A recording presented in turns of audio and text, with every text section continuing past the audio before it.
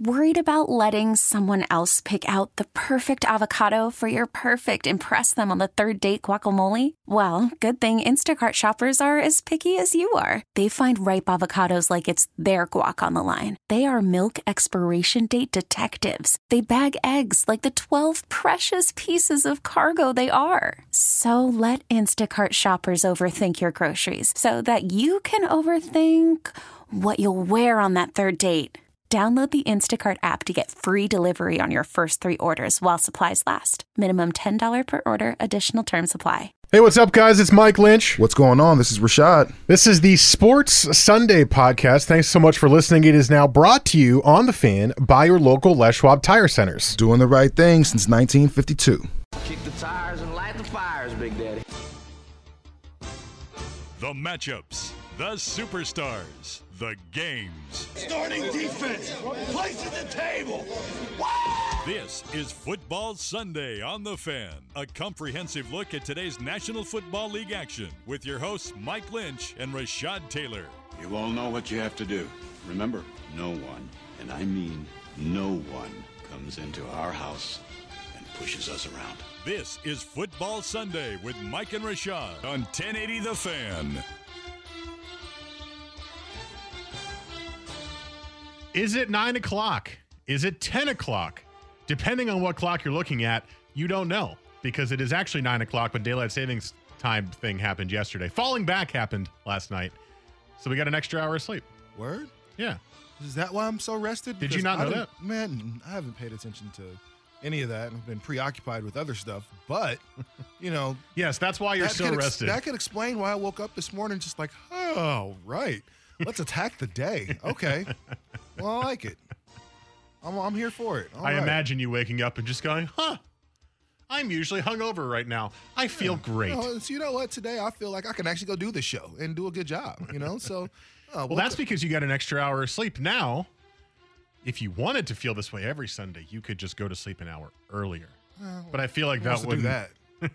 Does that fit the Rashad Saturday night lifestyle? I don't know. Actually, you know, my Saturday nights aren't as crazy as you might think, Lynch. There's a lot of sitting and chilling, and, you know, there might be some adult libations there and a pretty young lady as well. But for the most part, it's a lot of just sitting and chilling and a lot of Netflix. Well, we all know what Netflix and chill leads to. No, not like that. Get your mind out of the gutter. We all know like what Netflix and chill leads to. Actually, speaking of Netflix, this is just, I don't know if anybody hasn't seen the Eddie Murphy "Dolomite Is My Name" movie. Man, it's awesome. Eddie Murphy is on his comeback trail right now. It is. I want to say it came out maybe a week ago, 2 weeks ago, something like that. But either way, man, watched it last night, and Eddie Murphy is still golden. Like, I mean, don't let stuff like, you know, 1,000 Words and some of the kid stuff that he's done, you know, fool you, man. Eddie Murphy's still Eddie Murphy. So it was awesome. Watched that last night. Also, if you are in the mood for a new Game of Thrones type of show, to completely switch gears on that, it's on Netflix. That's why it reminded me of it. The Witcher is coming out in December, which is based on a book series and a game series. And I played the game, and the game is fantastic, and the trailer looks fantastic. So if you want another show that's in the same realm of Game of Thrones, in fantasy and all that kind of stuff, then that is what I would suggest watching that trailer. See if you're into it. We got a lot of football stuff coming up on the show today, and I want to get to that in a second, because Rashad has some breaking news in the world of food. I do? That you're very excited about. You literally just told me about this 2 seconds ago. What did I say? I already can't remember. That extra hour of sleep really coming in. There it is. That the Popeye spicy chicken sandwich. That's right, man. Is coming. You just talked about this honestly, 2 seconds ago. We've talked about a lot of stuff since then, but no, yeah, that. Hey, man, I saw the article. I want to say Friday, and I know people have gone crazy since then. I know a lot of Popeyes have already been kind of. Is it back officially like today? It is, but I think a lot of the restaurants start kind of serving yesterday and stuff like that. Like, if you got them, why not? Why wait till tomorrow if people are asking for them, you know, right now? It's going to make you all that money. It made them so much money the first time around, and that was just supposed to be one of those, you know, little things. But it was funny if you saw how Popeyes made everybody kind of step their game up for just a brief second. You know, everybody tried to come out with something else. But you know what's weird? The other chicken place, KFC, they continue to get progressively worse. Like, the stuff on their menu, if you see the commercials, there's like a Cheetos sandwich or something like that at one point. Then there's this. I mean, that might be good. I don't know. Oh, it looks awful. It's like a sandwich dusted in Cheeto dust with like it looks. Is it red hot flaming Cheetos? It's not hot, flaming hot. In that case, I think people will try to eat it. But just the regular Cheeto sandwich, like they're reaching right now. They're reaching for the stoner crowd like Jack in the Box does. But that's not a bad crowd to reach for. Let's be honest. It's not a bad crowd. I mean, that's why if you look at Jack in the Box menu, it looks like a bunch of stuff for stoner. You can get 13 tacos for $1 at Jack in the Box. You can get what they make breakfast all day for those people. There's a fry thing that has like gravy. It looks really gross. But if you're stoned, I suppose it looks delicious. I'm not exactly a fast food guy, so none of this really is in my wheelhouse. But I did try the spicy Popeyes chicken sandwich because Dirt and Sprague tried it on the air, and I was producing their show that day, so I got to try a bite. It was quite good for a fast food spicy chicken sandwich. You're right. A lot of the other chicken places like released sandwiches at the same time. There were competitions between Wendy's and Popeyes and Chick-fil-A. Notice the KFC was not in that challenge because you're right. They're going downhill, I'm sure. The question I had based on that is, have you seen a fast food trend sandwich release be as popular as this? Never. Ever? Never. Maybe like the McRib? Nope. Because people go after that when it comes out. McRib is disgusting. When In-N-Out opens in a new city?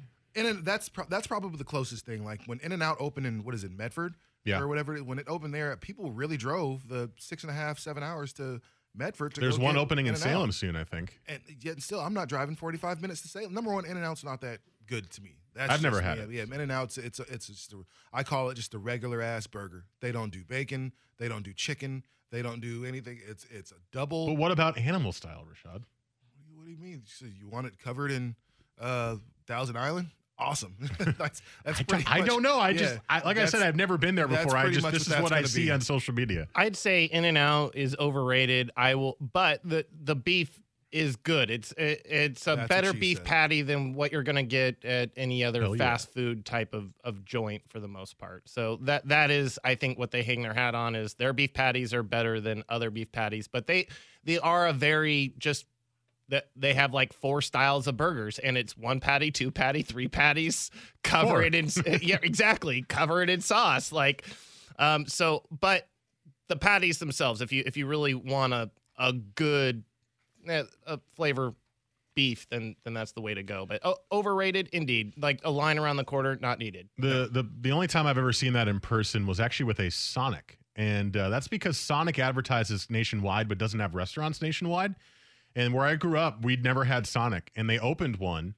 And because of the advertising for years and years and years, everyone always wanted to try their slushies, right? It's like, oh my God, look at how refreshing that looks. And I drove by there once, not to go, just I was in the area. It was maybe a month after they had opened. There was still a 2-hour line on the highway. Oh yeah, I was like, are you kidding me, people? There's a place called Raising Cane's, and it's a chicken, like a chicken strip spot, and they're usually in California and I Vegas and some other places. I'm not sure if they're like back east and down south, but best chicken strips probably ever, and Little Texas Toast. But when we went to California, the line was 3:00 in the morning, and the line was all the way around the corner. It was like an hour and a half wait to be able to get food. I think there's one opening in Pioneer Place though, or Pioneer Square, so that'll be good. I mean, it's going to be in the mall, but yes, man, Popeye's chicken has definitely put everybody else on notice. So, they'll never touch Wendy's chicken sandwich. That's just me. I'm a big fan of the lettuce and tomato. The spicy chicken is great from Wendy's, but the Popeyes one is pretty damn good. It's good. A little fast food talk to start your Sunday morning. So Popeyes, if you're listening, you just got like free plugs from us. So go ahead and send us that little royalty check. We'll appreciate it. Well, you said free, so I think that's the key. It wasn't because they didn't have to pay for it. That's actually how the chicken sandwich got so popular the first time. We did that, like marketing, social media and stuff like that. So yeah, this time you can pay us. There you go. Gardner Minshew just threw an interception, which is very depressing for the two of us in this vicinity that have him starting at fantasy today. That's me and Jesse. Let's get into some football for the rest of the show, shall we? We have, of course, our Fantasy Scramble coming up at 9:30, and I think we're going to try something today. And because it is now legal in the state of Oregon with the Oregon Lottery Scoreboard app, let's include in our fantasy segment a little bit of gambling. And Rashad admitted today to not really understanding gambling very much. And I'm assuming some of you listeners out there also who listen do not understand the world of sports gambling or football gambling very well. So what we'll do today at about 9:45 is we'll kind of do a crash course, a little teaching session of how it works and what you're looking for and all that kind of stuff to kind of help Rashad out. And then maybe next week we'll start dropping a couple of lines that we like for the week. And, not all of us are going to be putting money on every single line. I mean, I don't think any three of us have a lot of expendable income to use on gambling, but it's still fun. And I've still put a couple of games on today. So maybe we'll start doing that every week and around that fantasy scramble time. We'll talk the Ducks win, which was a huge statement win. We'll talk the Beavs win. They're now 4-4.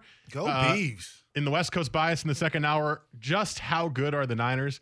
And also the Seahawks have added Josh Gordon off of waivers. And also apparently Russell Wilson pushed to get Antonio Brown. So some interesting notes with the Seahawks as well. That's all to come. And then hate it or love it, of course, at 10:30. Text the Better You Today text line at 55305. And then you can find us on social media. I'm at Mike Lynch 27 on Twitter. Rashad's at TaylorMade 503. Jesse's at Jesse Osman ASZMAN.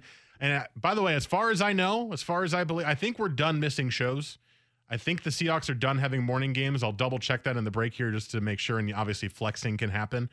But we missed 2 of the last 3 shows because the Seahawks had 10 a.m. games. And hopefully that is now in the past. Fingers crossed. Fingers crossed indeed. All right, coming up next, Ducks win, Beavs win. Also, Utah won, which we can talk about as well. They beat Washington. Lots of good Pac-12 games yesterday. This is Football Sunday on The Fan.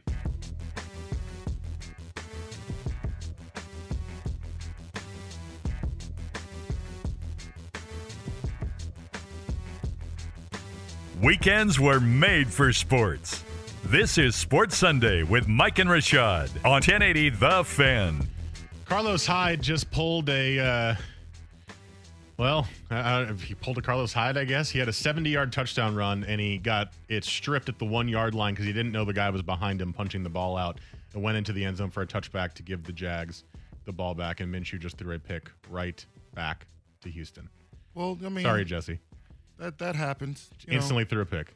That happens. Now, who are you? Now, if you were just on the offense and you're the Texans, you're pissed. You're coming off, you're looking at him like, you weak ass, bro. Can't believe you just fumbled right there. Like, there's all these things you're mumbling under your breath, and then they get an interception. You have no time to do that anymore, and it's back on the field. And so, that's how quickly things can change, in football. But yeah, looks like that. Is that a pick? No, it was to like the 2-yard line. So Hyde has a chance to make up for his fumble. Yeah, do you give the ball back to him? Give it to Hopkins. Let Hopkins, get in the end zone would be nice. Well, since they don't get him in the end zone anymore. That was 2 Minshew picks that were basically the same play. He just overthrew the receiver by like 5 yards because he was under pressure, and it went into a guy's arms right behind him. I don't understand why. He had a guy open too. Why is Gardner Minshew good? Because he had like 2 good games, or dude, he's been insanely good the entire time. Super efficient. This is he's getting like outlier, 3 touchdown passes a game. He's running the ball. He's escaping pressure. He's been so good. This is what happens when you play a divisional opponent. You typically the game gets a little sloppier sometimes. You got 2 defenses that are proficient, that understand their opponent and make things difficult for each other. And Jags, they just haven't been able to get things going today. And they don't give it to Carlos Hyde. Instead, they give it to Deshaun Watson for the rushing touchdown. No. Are you kidding me? Yeah, that should be a touchdown. That's a touchdown Over the pylon. All right, let's stop announcing the game.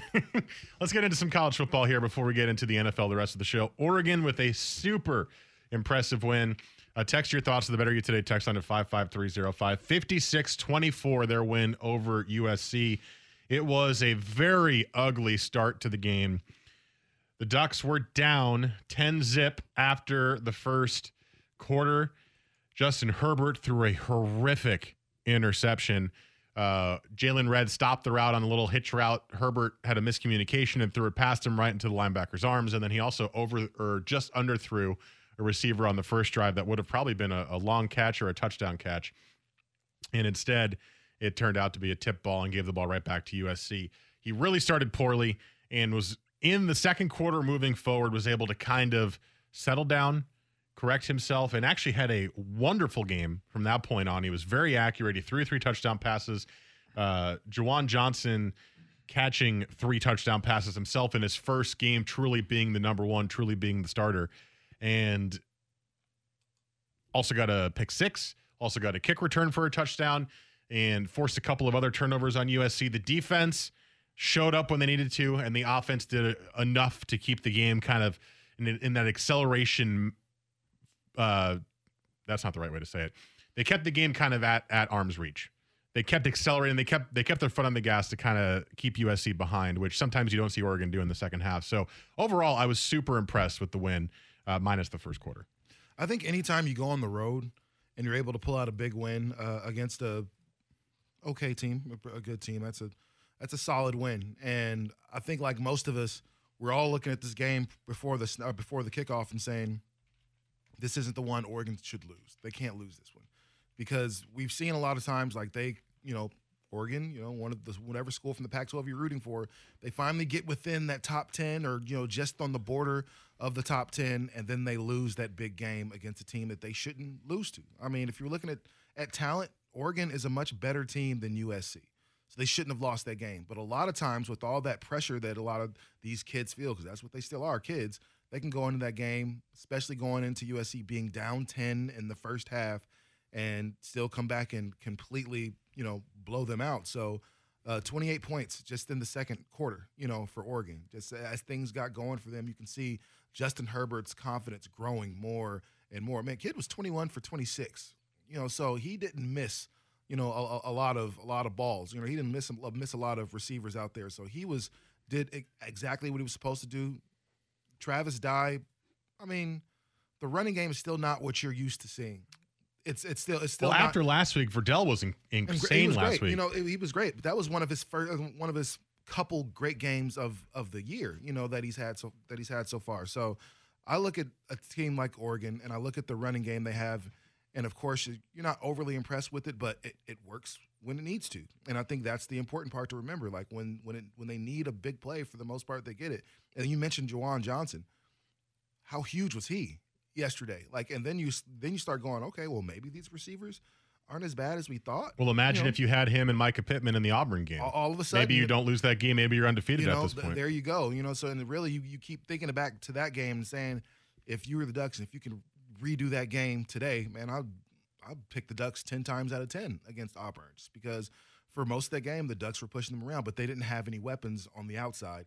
Now that you have Juwan Johnson back, now that you have Micah Pittman back, Jalen Redd for 7 games in a row had caught a touchdown. Up until the last 2 games, these are the last 2 that he hasn't had one, but he was big for Oregon's offense. So I think now you finally see a team that's where they thought they should have been in week 1, but now that here it is, and is it week 10 of the season? Yeah. Yeah, here they are, week 10, and you're looking at possibly moving up into the top, top 5 or 6. Sorry, Gardner Minshew just fumbled. No, Gardner, there's a lot of anger for me as a Gardner Minshew owner right now, as he just had 3 turnovers on 3 straight drives. Anyway, yes, the running game is a bit of a concern. It is what they want to do well, and when it works, it's great. But their running backs aren't consistent enough that you know which guy to trust. However, you have a lot of running backs, so you go to the guy that works. You go to the guy that's having the hot hand. For part of the game, that was Darian Felix, who we haven't seen all year. He was getting a lot of the rushes for him. They basically stopped going to Verdell. And then you're right. At the end, it was Travis Dye. He was good enough to kind of keep the ball moving. One final thought I had is that Tyler Shuck looked good. Now, I know it was against a defense in USC that had given up at the end of the game and only threw 3 passes, but he showed poise. And after watching Braxton Burmeister in previous years and some of the other Ducks backup quarterbacks, I think you got to be excited about what Tyler Shuck will bring to the Ducks program next year after watching that one drive they brought him in. I mean, man, Gus Johnson and Joel Klatt were freaking out that Justin Herbert was still in the game in that fourth quarter. Like, they would not stop talking about it, and they finally brought Tyler Shuck in. And he played well. I was happy to see that, because Herbert's obviously done after this year, and you would hope that you have a guy who can kind of keep the momentum going if Oregon can keep winning like this. And I mean, it's short and it's a small sample size, but it looked good, looked promising. No, I mean, he was 2 for 3 from, but he looked poised. Yeah, no, it's one of those things. Like, he came in, he did what he was supposed to do. He didn't really make any mistakes, especially towards the end of the game. Threw a touchdown, so 3 of his passes, 1 of them went for a touchdown. So that's incredibly good. But you're okay with what you saw from Tyler Shuck. At least again, that small sample size you were talking about. you're okay with that because he looked poised. He looked like he was ready for the moment. It's not really a whole lot you can say when you're up 56-24. You know, you don't think that kid's going to go in there and lose the game for you, so there's no real pressure on you. Even if he does throw an interception and they score a touchdown or whatever the case is, like, they're not going to pull him out of the game for that, and it'd be a growing pain for him. So you have nothing really to lose at that point, putting Tyler Shough into the game. But, again, if he plays anything like he's played when he does get into the game, even in garbage time, then I think if you're the Ducks or if you're a Ducks fan, it looks promising for you. Well, it's the second time you've got to see him this year, and both times he has looked poised and ready to come in, which, like you said, Braxton Burmeister was deer in the headlights every time he came out on the field, whether it was garbage time or not. It's good to know because Herbert's gone after this year, and there's always that question in the college athletics, what's up next? Because there can be a dramatic fall off if you're not prepared, and I think that has been kind of quelled a little bit because you get to see Shough out there, you get to see him look good and familiar with the offense and comfortable with the offense and ready to rock and roll. And there might be a bit of a drop-off considering you have a guy that's a Heisman candidate at the quarterback position, but it looks like with an offense that likes to run first, that you should be good next year coming back ready to win games. The only concern will also be the offensive line because three-quarters of it's graduating. But they've shown they have some good backups who are going to be able to slide into starting roles next year there. Oregon wins. Utah beats Washington, comes back in that game, and neither team has a particularly tough game left on the schedule. So if both teams take care of business, that would lead to 2 one-loss teams playing each other in the Pac-12 championship game, which is the best case scenario for the Pac-12, hopefully getting a team into the college football playoff if a one-loss team makes the college football playoff this year. Oregon State getting yet another win, this time against Arizona, 56-38. And the Beavs are 4-4. 3-2 in conference play.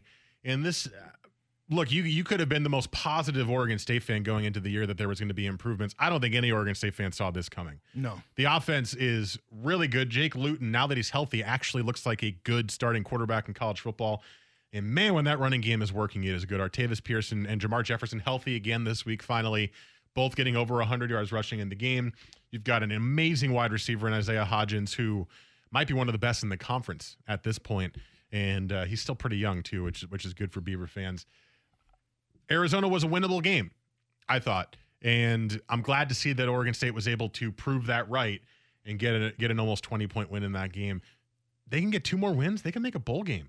You're hearing some of the Beavs players and coaches, they're talking bowl game. And they got tough games the rest of the way. The last 4 games in their schedule are hard. Washington, Arizona State, Washington State, Oregon. Are 2 wins in there? I don't know. But you're close. You're in the bowl game conversation, and that's, a year or 2 before I thought I was going to be saying that for the Beavs. So that is absolutely huge if you're an Oregon State fan. I've been talking about this all year, small positives. Take everything you can and try to keep improving. They've blown that out of the water these last few weeks getting these wins because now you're getting huge positives. No, absolutely. And you beat a good Cal defense. That's the number one thing we have to say, man. That Wilcox-led defense is incredibly talented, and he went out there and beat them at Cal, and then goes to at Arizona and beats them too. This Oregon State team. I'm not going to say they're for real, but this is the improvement that I think we've been waiting for the past few years. And Coach Jonathan Smith came in and he's preaching all the right stuff, and he's getting all the right guys to do stuff. Now, if the defense could really match the offense, they'd be great. But I mean, again, you're winning games. They've won 4 out of their last 6 games. That's a great trend to kind of be on. Washington doesn't look unbeatable. They can at home, considering you just won 2 road games and you come back home, that could be a big win for the Beavs. And then a game against Arizona State at home, that can be another big win for the Beavs. So yes, they're if you're at this point and you got 4 wins, you're absolutely looking at 6 wins and going to a bowl game. And if that happens, man, John, that's my coach of the year. Like I said, I'm not sure it's going to happen with those 4 games left. Maybe the Arizona State game because they don't score quite as many points, but the defense is still a concern. It's played better, but you've got Washington, Oregon, and Washington State all coming up. That's going to be, it might be really high scoring games, but those are going to be tough games for sure. But still, what a sensationally successful season for the Beavs. I know it's 4-4. I know it doesn't sound sexy, but man, what a fun season so far it has been for them. And offense, I love what Jake Luton's doing out there. He's been so good, and he's so calm in the pocket. And it's nice to see that because when he was hurt, he kind of had the feeling that he was being chased by ghosts, to do a Sam Darnold. I'm seeing ghosts out there. And he doesn't feel that way anymore when you watch them. So really, really good. I think it was a good week for the Pac-12. I really do, nationally, because there weren't a lot of great games. And the best games were Pac-12 games, and they were both good games in Oregon, USC, and Utah, Washington. All right, Fantasy Scramble's coming up next. Text in your fantasy start-sit questions to the Better You Today text line at 55305. We'll get to as many as we can. But first, Jesse S. SportsCenter. This is what you get when you wait until the last minute. It's your pick. Fine, whatever. Blah, blah, blah, blah. This guy. A kicker. I like kickers. Listen up, you fantasy coaches. Mike and Rashad are here to save your butt with some last-minute injury news and roster advice. And the only reason my team finished as terrible as it is because everybody on the team was hurt. Literally every single player on my team was hurt. This is Fantasy Scramble, part of Football Sunday on 1080 The Fan. It's just funny at this point, Rashad. Yeah, I feel like you guys just enjoy making me look like an ass. You know, I think that's what it is. I don't like it. Well, hey, a couple You're years the one ago, that said it. Every single one of your players was hurt. I did say it. That was 1 year, though. I've been really good since then. Players can mess up. Really good since then. Well, actually, that's a lie too. Actually, this year, I'll be honest. This year, it's been a struggle. You know, I lost some guys. Every single one of your guys is hurt. Oh. No, I lost Njoku. that was one of those things. I lost Mahomes for the past couple weeks. Antonio Brown was one of my guys. Like coming into the season, it looked really bright. Although I have won 3 of my last. I lost my first 4, but then I've run my last 3 by in blowout fashion. So I don't know if anyone else is noticing this, and maybe this is just in my own personal leagues, but I'm in a couple. There's a lot of teams who are 4-4. A lot of teams are really even this year, and I'm not sure if anyone else out there is noticing that. It's very, very even. I'm not sure that could just mean people are getting better at fantasy, right? Or maybe it's just been one of those years where star players have been inconsistent, and it's not leading to a lot of blowout wins for a lot of teams. Let's get into the questions. Again, text them into the Better You Today text line at 55305. And remember, we're going to try something a little bit different this week and get a little sports gambling in the second segment of this. So get your questions in now. We'll get to them now. First one, do I start Waller and Hunter Henry, or one of them at tight end, and then Preston Williams or Zach Pascal at flex? That's an interesting one because Waller is currently, at least on ESPN, he's projected to be the number 1 tight end in fantasy this week, and he is by far Derek Carr's number 1 target, and he's playing a Detroit defense that is not great, not terrible, but not great against the pass. Hunter Henry is kind of turning into Phillip Rivers' number 1 target, and you know Phillip Rivers is going to be throwing the ball a lot in a Green Bay game that's sure to have some points scored by the Packers. So to be honest, with the high risk of both Pascal and Preston Williams, I would say start both tight ends because I think you got a pretty solid floor with both of them. Yeah, considering who you said who else you would probably put in those flex positions. I think Hunter Henry and Darren Waller are probably your best options, especially if you're looking to score or looking to really put some points up. Hunter Henry's been awesome this year. So since he came back from injury. Yeah, absolutely. Which I don't think a lot of people, you're always a little squeamish to take guys, after the injury, but he's been awesome this year, even though the Chargers have just been kind of okay. And then Darren Waller, like you said, he's been Derek Carr's number 1 guy, especially after he lost all his targets. So I'd probably do that as well. All right. Who are the options again? It's either Waller and Henry, tight end and flex, or pick 1 tight end and then Pascal or Preston Williams in flex. I'm assuming this is PPR. Sure. Yeah. Okay. Well, I mean, Preston Williams is intriguing to me, but no, I'm still gonna stick with. I think you guys are right. Darren Waller, the baller, has been really good, and then Hunter Henry's main target, not to mention Darius Slay looks to be playing today for Detroit. So that's going to really kind of hamstring Keenan Allen, despite the fact that he wants to get out there and get fantasy guys a big game. Darius Slay's been really good. So I think that's going to open up things for Hunter Henry. Full point PPR, pick 1 running back. And this is actually a pretty tough one. It is Jordan Howard, Royce Freeman, Sony Michel, or Tyreek Cohen. I'm eliminating Cohen. I know he's a good pass-catching guy, but nobody on the Bears offense deserves a chance except for Allen Robinson today, I think. Sony Michel doesn't catch passes. He is obviously a great guy if he is given the ball at the 1-yard line, but that is no guarantee in a Patriots offense, and you're going to be playing a pretty good Ravens defense today. Jordan Howard doesn't catch passes. I'm actually thinking of going Royce Freeman in this one because Freeman's gotten the goal line looks the last couple of weeks for the Broncos, and he's become more of a pass catcher. He's got 10 catches over the last 3 games. I'm going to go Royce Freeman in this one. Yeah, I'd probably go Royce Freeman as well for all the reasons. It says pick 2. Oh, so pick 2. Okay, well, I'm going to add Sony Michel to that. Sony Michel, Royce Freeman. I'm going to go Royce Freeman and Jordan Howard. You know, with a lot of times with Patriots running backs, we know, and I think Rex Burkhead is playing again this week. That means there's a lot of different running backs that the Patriots could use. So Michel could play the whole game. Michel could play 3 snaps. So I think I'm going to go ahead and take Royce Freeman and Jordan Howard. Tarik Cohen's only been useful this year when Chicago's been extremely behind and he's getting about 4 or 5 catches on the final drive. Like that's happened a couple times this season, and those have been his only useful weeks. I don't really think that's going to happen this week. I really think Royce Freeman is your best option here because he is utilized in the passing game. PPR, that is huge at the running back position. And then Mike's right. He is getting the goal line work the last 2 weeks, getting in the last 2 weeks.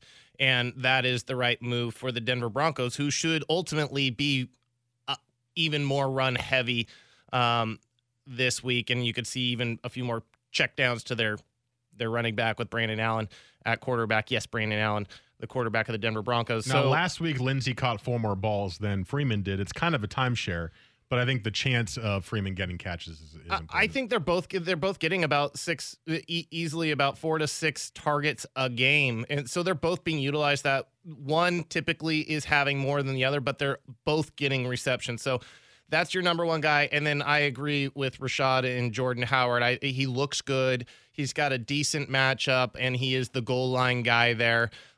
Sure, he's not making plays in the passing game, but when you're getting the goal line work as much as he is, I think he's got a real high upside in that respect. By the way, they gave Gardner Minshew the fumble on that last play. So he only has 8 points now instead of 10. Just so all you Gardner Minshew owners can be miserable like we are. Next question, full point PPR at the flex. Phillip Lindsay, Tyrell Williams, or Juju Smith-Schuster? That's a tough one. So Juju is getting a ton of targets a game. He's getting about 9 to 10 targets per game, which is great if you're in a full point PPR. The problem is the quarterbacks throwing him the ball have not been as good as Ben Roethlisberger, so he's only getting 3 to 5 catches a game. Now, last week he scored a touchdown. It kind of felt like the old Juju Smith-Schuster had come back a little bit. And since Mason Rudolph is playing, I think you trust him more than I forget the name of the third stringer that they were playing for a week, but you trust him more. Tyrell Williams has caught a touchdown almost every single week this year, but he's only getting 3 catches a game thereabouts. So that's a very high risk, high reward play, I think. Now I know a touchdown every week is consistent, but with only 2 or 3 catches, it still feels very high risk. Phillip Lindsay is a safe pick here. He's going to get carries, a lot of them, because they're going to run the ball a lot today. He's going to catch some passes. He's pretty touchdown dependent. So I'm going to do a Jesse. If you're feeling fairly comfortable, I might go Phillip Lindsay just to get a good floor. If not, I'm going Juju if you need some points. Phillip Lindsay's had about 4 touchdowns on the season, about 4 yards, 4.5 yards a reception. He's not a bad receiver. He's definitely not he's not a superstar yet, but he's not a bad one. I think I'm going to go Juju anyway. I think I'm going to take talent over anything else to be able to do something. Even with a backup quarterback, I'm still going to go ahead and go with Juju.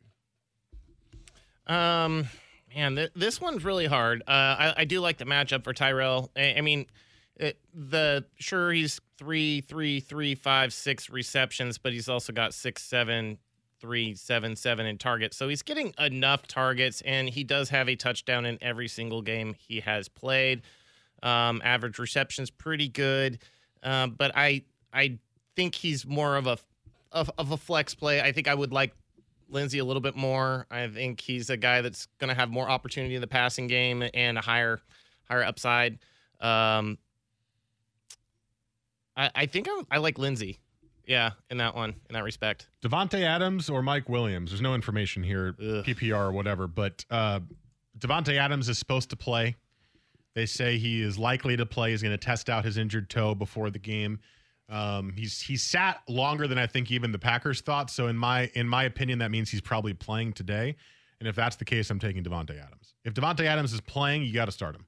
I think it's just that simple. I agree with you. If he's playing, if he's able to go, then I don't know if that's even really a question.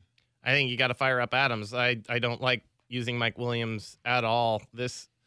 Outside of Hunter Henry, this passing attack for the Chargers has been just lackluster. I'm firing up Adams if he's healthy and ready to go today. 16-team league. Rest of the season, do I go Garoppolo or Daniel Jones? That's really tough because Garoppolo looked great this week, right? And that's been the biggest knock on Jimmy G so far, is that it's been mostly the Niners defense. We're going to get to the Niners in the next hour, by the way. Mostly the Niners defense that's been carrying him. But this week, this Thursday, he wound up throwing for, 4 touchdown passes? 4 touchdown passes, got 29 fantasy points. He's on the better team. Daniel Jones is still a turnover machine. He threw 4 touchdowns last week too, but I think I'm going Jimmy G the rest of the way. Better team. You're talking a lot about San Francisco, but little of it has to do with Jimmy Garoppolo outside of this week's really good game that he had. I think Daniel Jones is just better at this point, even though he had a good game last week. You mentioned the turnovers, but I think I'm going to go with Daniel Jones. This one is kind of interesting. I think you have kind of a more steady guy in Jimmy Garoppolo. I think he's on a better team.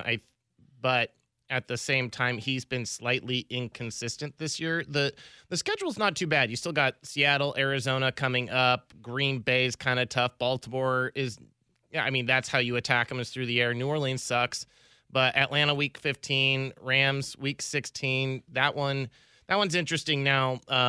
They obviously beefed up their secondary recently. As far as it's just, to me, it's I think you have a little bit higher upside with Daniel Jones, but I think you're going to have more bust rates with Daniel Jones as well. So you're going to have more consistency if you avoid the rookie quarterback who has had some really big games, but has also had some really poor high turnover rates as well. All right, let's go rapid fire to wrap this up here. Full point PPR flex, Danny Amendola or Devin Singletary. I'm starting Stafford.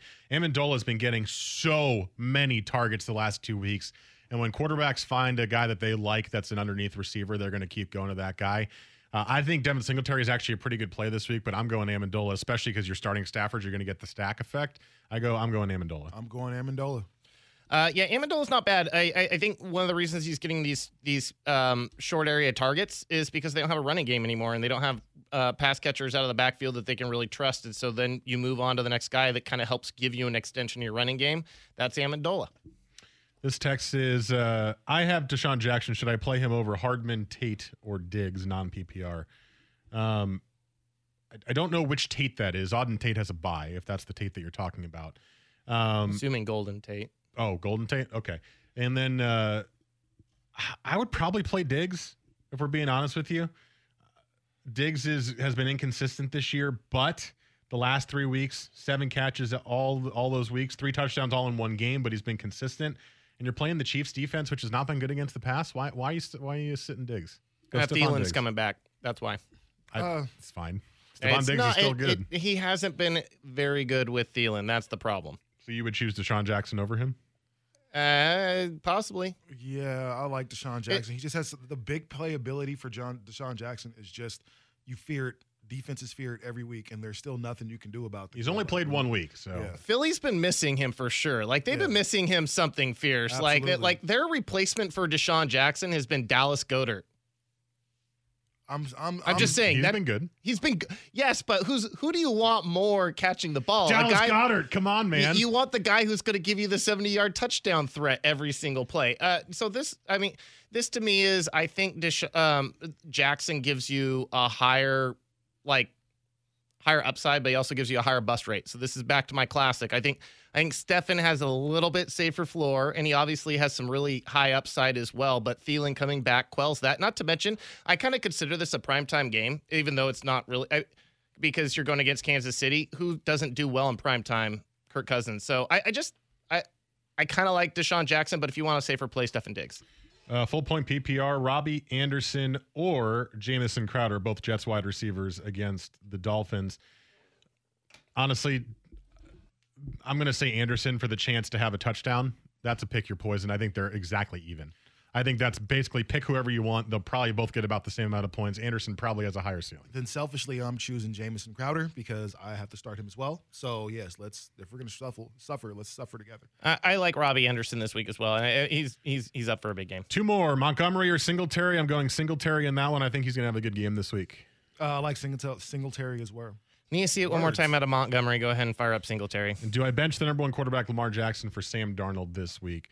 I have not been on the bench Lamar Jackson this week train. I know the Patriots defense is elite. I know what they've been doing to quarterbacks, but I think Lamar Jackson's skill set will still allow him to get consistent enough points to be valuable. Darnold against the Dolphins is a decent play, I think, as well. The Dolphins defense sucks, but it's also Sam Darnold. So I don't like benching Lamar Jackson this week personally. I love Lamar Jackson. Not against the Patriots today. I probably will go Sam Darnold against Miami. I am worried about Jackson. I mean, we saw that 3-interception performance a couple weeks ago. It was his one bad game. I could see something similar. I don't think he's going to be 10 points, but I could see him being 15, 16 points this week when you want more out of him. At the same time, he could blow up. He's Lamar freaking Jackson.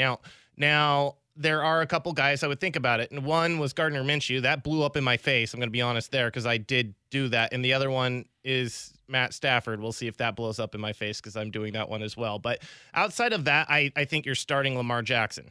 All right, let's break. Coming up next, we're going to do a crash course in football gambling for Rashad, who is not all too knowledgeable about the topic. And then any of you out there also who have been intrigued by the Oregon Lottery app and haven't done it because you're a little bit overwhelmed by the numbers, a little bit of a crash course for you. That's next here on Football Sunday on the...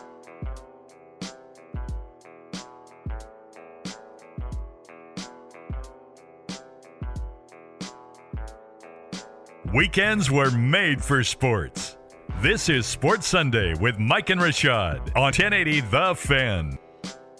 So now that the Oregon Lottery came out with their scoreboard app and sports betting is legal in the state except for college at this point, I've been seeing a lot more questions. I've been hearing a lot more talk from people generally just about lines and about what picks they're making. You can, on this app, you can bet as little as $1 on a game and just to have a little extra something to pay attention to if you want. Obviously, you can bet really big numbers as well. There's really, I think it's like $250,000 is the max that you can bet. So if you have a lot of money and you want to spend it, then it's also available to you as well. And text in the Better You Today text line 55305. Would you guys be interested in, as part of our fantasy scramble every week, doing a little portion of it on what lines or games we like in the NFL that coming day? Let us know, 55305. And Rashad actually admitted today he's not much of a guy who understands gambling for sports. Yeah, I don't know if it's necessarily that I understand it. It's just that because I understand, two under, or you know what I'm saying? Or I'm like, okay, not two under, but like minus two. Yeah, minus two or plus two. It's like, okay, I get that. Minus two means they're that team's supposed to win, and then plus two means that team might lose or supposed to lose or somewhere around there. Here's the cool part. I lived in Vegas for 5 years. See, so I'm already telling that you kind of don't really know. No, it's just one of those things. I lived there 5 years and I was like, man, gambling is so boring and I'm not keen on losing my money. Like there's something about it that just doesn't sit well with me. There's so many other things I can do with that money, but now the thing that I've been saying is sports gambling is one of the better kinds though, because you have more control because you can do research, you have knowledge, you have a knowledge base. Whereas when you're in Vegas, it's like you're up against the house. You could be a really good poker player, right? You have more control over that, but some of that is even just blind luck as well. It's the one type of thing that you can spend money on that it feels like you have more of a chance. Now, obviously, I think that's probably wrong, but it feels like you have more of a chance because you have so much information available to you to help you make your picks. So, quick little crash course. And for those of you out there who also are not super keen on gambling, if you're interested in it, here's just a quick little crash course. This is a very basic look at it. There's way more details to it than this, but there are three main ways to bet football, and we'll focus solely on football, right? There's the spread, which Rashad alluded to. If you want to use the -2 as an example, let's say earlier today, the Texans were a 2-point favorite against the Jaguars, right? Texans will be -2, Jags will be +2. If you bet on the Texans, they have to win by more than 2 points for your bet to land. If you pick the Jaguars, they have to win or lose by 2 or less than 2 points, and then you win your bet. Does that make sense? Yes. So that is how a spread works. You can pick either of those numbers if you'd like in gambling, and then it tells you it gives you a number next to that, like -110, which means if you put $10 on it, if you put $100 on it, you're going to win $90. You need to put 110 on it to win 100 is a better way to look at it. If it's +110, you put 100 on it to win $110. So it tells you the odds you're getting on that spread. The second way to bet football is the money line, straight up. That's you picking who's winning the game. No spread, no nothing. You're picking who's winning. The odds on that tend to be way more beneficial if you're picking an underdog. For example, last night I picked the Timberwolves in the NBA on the money line at like +150, which is pretty good value if you're gonna win that bet. I only put a couple bucks on it, but I won the bet because the Timberwolves won the game, and you just pick who wins. So that's where you kind of look for value, right? If you think a team's going to win and they're a massive underdog, it's like, oh, okay, I'll put some money on that, and that's just a straight up pick. And then the third one is over under. Okay. How many total points are going to be scored in the game by both teams combined? If you think it's going to be over that number, you bet the over. If you think it's going to be under that number, you bet the under. And again, there's going to be odds attributed to that. But those are the three main ways that you bet on football. Questions? No. Does that make sense? It's pretty, yeah. It sounds kind of simple. It is a little complicated if you're looking at all the numbers at the same time on the screen. And then, from that point on, everyone's got different betting strategies. You're not going to get great value on some picks, but if you think a team's going to win and they're a super big favorite and you just want to pick them to win and you'll get a little bit of money on it, great. Like, let's say when the Patriots were playing the Dolphins, I'm sure the number was stupid for you to pick them to win. But if you picked them to win, you probably would win. If you put like $10 on it, you probably win like $3, right? Because it was a really, really bad value, but you got money. You made some money back because it was an easy choice. Who's making that bet? That's my thing. It's like, who's betting $10 to win $3? Like, that's where I'm like, yeah, I'm not really keen on losing my money like that. Something about it just doesn't sound awesome. But if you're really confident.